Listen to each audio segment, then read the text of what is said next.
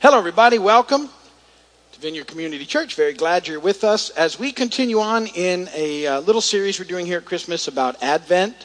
And so this is the second Sunday in Advent. There are 4 Sundays in Advent. All these Sundays are to sort of prepare us for Christmas. So they started last week, and there'll be 4 Sundays up and before Christmas. Sort of the main themes of Advent. We talked about one last week: hope, joy, peace, and love. That's sort of the 4 themes that we're to be thinking about in preparation for celebrating the birth of Jesus into the world, and what a big deal that is for us and all that it means. And really, for me, that's the heart of Christmas. I love Christmas for lots of different reasons. And I know for some people it brings up a lot of issues, and some people sort of go, well, really December 25th really wasn't when Jesus was probably born, because it was probably more like sometime in the summer, and it's not, there's not in the Bible that says celebrate Christmas, that's not in there. But I always think about it this way: it's such a powerful time of year because there's so many things in motion in people, and anytime that we have an opportunity to tell people about Jesus and to share with them the good news, we want to grab a hold of those in whatever way we can. And this is such a powerful time of year. And the other night, I just happened to catch it. They were lighting the Christmas tree at Rockefeller Center. And right as they did, they started, the music behind them was a choir singing "Joy to the World, the Lord has come." And I'm like, yes, you don't hear that all the time on TV. And so we have these sort of amazing opportunities to where people are a little more open. And I think, people seem to be a little kinder. There's something that they sort of move into the idea of giving a little bit. And that's such a hard, that's such one of the hard things of God. That, for God so loved the world that he gave, that it sort of opens people up. And, my hope is always at Christmas that it'll be the year for some people who have yet to come to know Jesus, that this will be their year. And there'll be just enough of things happening and ways for them to be open that perhaps this is the opportunity for all of us to have, the opportunity to speak into them where they'll respond and finally come to know Jesus. And so I like Christmas. I like everything that goes with it. I like the lights. I like the decorations. I like the specials on TV. I like the movies. I like the music. I love to start playing Christmas music. I love all that stuff. And it brings up, a lot of good memories. I have some pretty good memories of Christmas, and even lots of good memories with my own kids, and thinking about all the little traditions that we used to have with our kids when they were little. They're all grown up now, and watching them sort of continue some of them on with their own and kids, and what a joy all that is, and it's such a wonderful thing, and I want it to be treasured by everybody, and I know a lot of people have some difficult things when Christmas comes up, and I get all that as well, but one of these big 4 that we're sort of talking about is joy. And, I heard that, joy to the world. And what does that mean? And what does that look like? And especially in a season when in the world there seems to be a lot of chaos and craziness and a lot of fear. I want to talk about peace. And next week is sort of the antidote to that. But even, how do we have joy when there's so much unknown and so much going on? And the way that we have that is in Christ. And that's where we're always going to find it. And so I think, especially when the world is upside down, it's a reason for us to make sure that we're telling people that there's hope and that there's joy and there's peace and there's love, and it's all found in Christ. And Christmas sort of sets the stage for the Christmas story and what it means. But there's, and so there's more to Christmas than the busyness and the presents and all that stuff. And like I said last week, we're going to use some clips from this time of year to sort of help with some of these things. This is probably one of my favorite clips of all time, and we're going to invite Linus to come and do the scripture reading for us today. So whenever you're ready, push the buttons. This will be the scripture reading in your notes. Isn't there anyone who knows what Christmas is all about? Sure, Charlie Brown. I can tell you what Christmas is all about.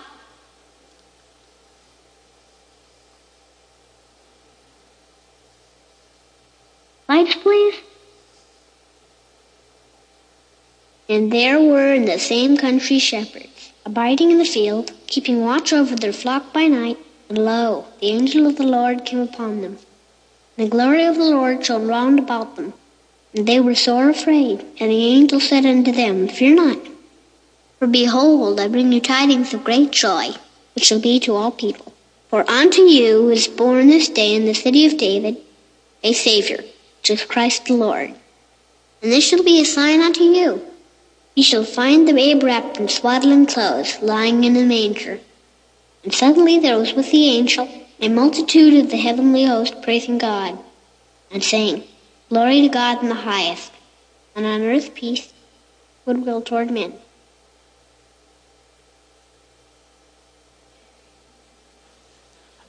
You know, I always get a kick out of watching that. That was 1965. So that's, I was 5 when that first came out. And I watched that every year and still do. So I've never stopped. 50 years in. And I always loved that spot. Now, when I was a kid, I didn't understand it. I didn't grow up in a Christian environment at all. We didn't go to church or any of those things. I got saved when I was 25.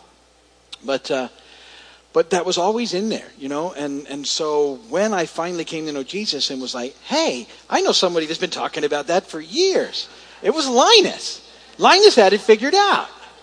And you know how powerful that is. And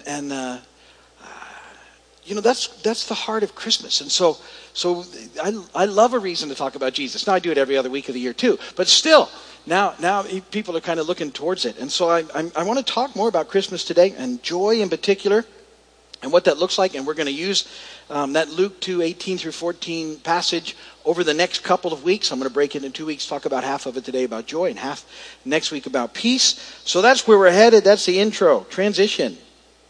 Bad joke time. So this guy goes to the doctor. He says, Doctor, I keep having these weird dreams. First I'm a teepee, then I'm a wigwam, then I'm a teepee, then I'm a wigwam. It's driving me crazy. What's wrong with me? And the doctor looks at him and says, listen, you just need to relax. You're too tense.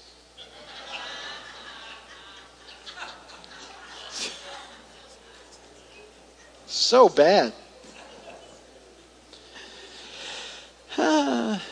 Too tense. Okay. Wigwam, teepee. Yeah, sorry. All right, so I want to look at the first half of the scripture reading today. Luke 2:8 through 11. This time out of the NIV. And there were shepherds living out in the fields nearby, keeping watch over their flock at night. An angel of the Lord appeared to them, and the glory of the Lord shone around them, and they were terrified. But the angel said to them, Do not be afraid. I bring you good news of great joy that will be for all the people. Today, in the town of David, a Savior has been born to you. He is Christ the Lord. Blessed be the word of the Lord. Now, sometimes I think we if we're not careful, we might have a tendency with all the fun stuff that's going on and with all of the movies and the specials and all those other things, that we might sort of begin to think of the Christmas story as kind of more of a story than an actual event.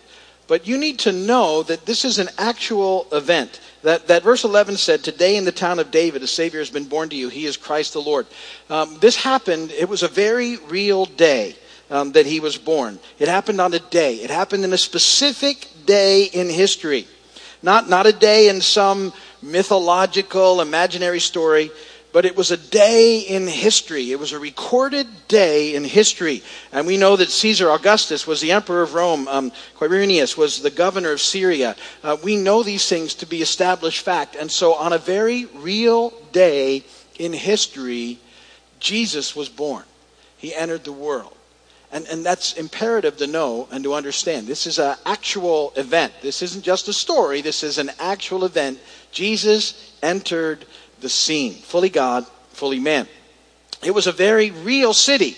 It says in the city of David. So this event happens in a city, not in Narnia, not in Middle Earth, not in the galaxy far, far away. In a very real place that still exists. So he was born on a real day in time and history, in a very real place, in a city about 6 miles from Jerusalem. And so Jesus was born, and he was, and he is a real Savior, Christ the Lord.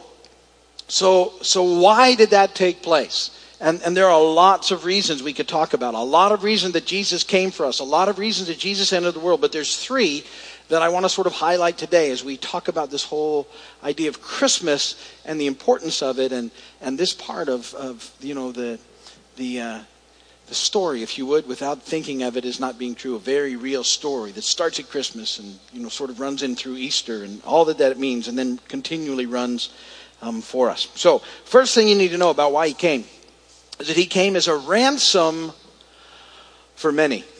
He came as a ransom for many. Mark 10:45 says, "For even the Son of Man did not come to be served, but to serve, and to give his life as a ransom for many." Now, that's sort of an interesting thought, and you maybe the question would be, well, why do we need to be why does there need to be a ransom paid for us? What is that all about? What does that even mean?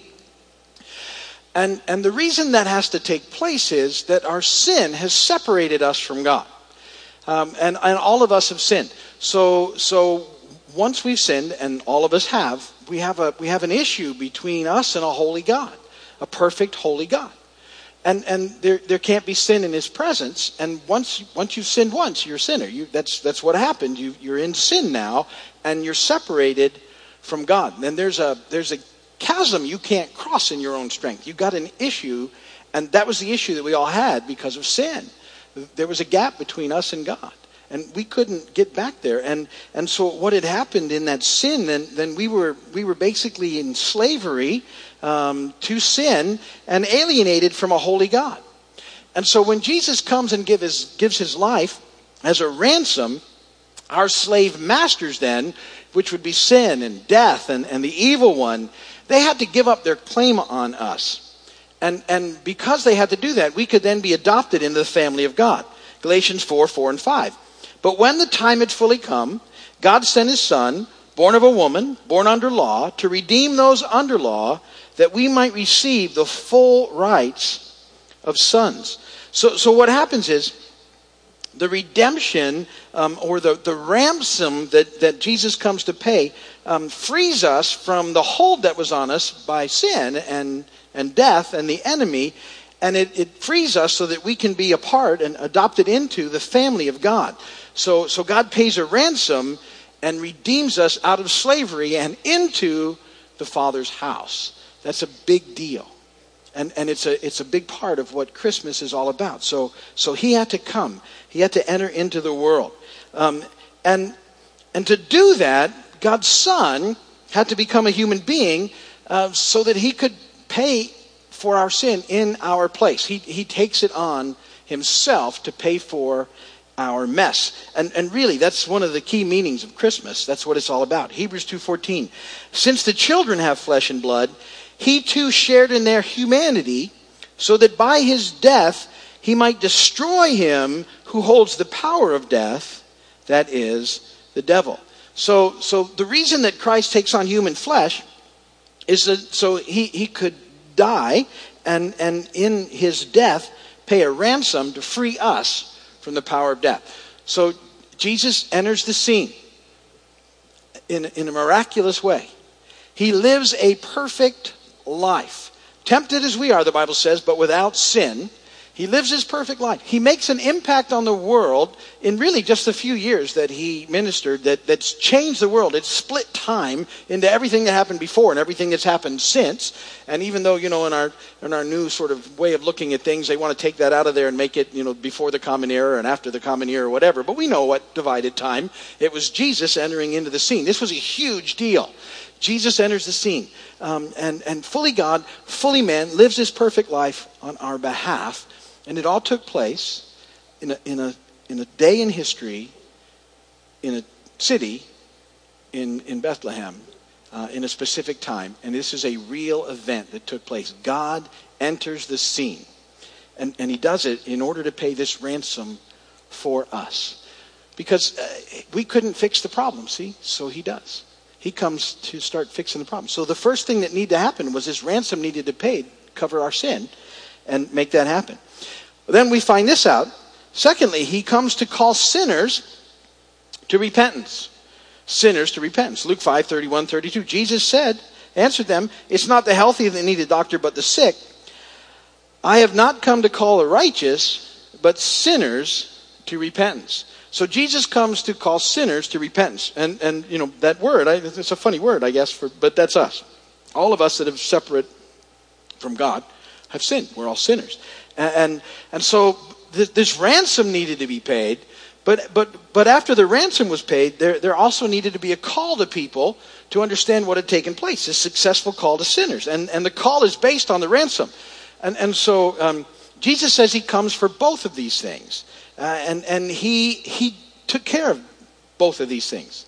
He came and he paid the ransom for our sin, and he calls sinners into repentance. And he's still calling sinners into repentance. He's calling the lost to be saved. So it might be an easier way to hear that. He does that continually. He does it through people reading the Bible. He does it through the Bible being preached, through the Word of God being preached and explained. And he does that as we reach out to people who don't know him yet. And we love on them and we encourage them and we move them towards a God who loves them so they can come into this whole process too. He's still calling people into relationship with him. It's the heart. It's his heart to be restored in relationship. It's why he came and paid the ransom and then calls people back into relationship with him. This is an ongoing call.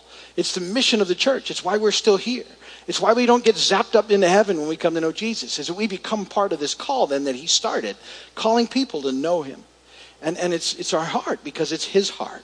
And he made it possible. He's come to call people into relationship with him. And that's another big part of what Christmas is all about. So when you think about Christmas, it's easy to get sidetracked with, even Charlie Brown saying, what's it all about? Is it about the things that I said that I like, the lights and the decorations and the movies? But it's always more than that. It's about God loving us so much that he came and paid the price so that we could be freed from that which kept us from God. And then calls us in relationship with him. And then third, this is another neat thing then, it's really the neatest thing, is that he came to give us eternal life. He came to give us eternal life. And I was just saying this, but John 3:16, for God so loved the world that he gave his one and only Son, that whoever believes in him shall not perish, but have eternal life. Christmas is this whole process. God sending his Son, and coming, entering the scene, fully God, fully man, perfect in every way, living this perfect life, and then willingly, laying that life down for us, and that's the Easter story.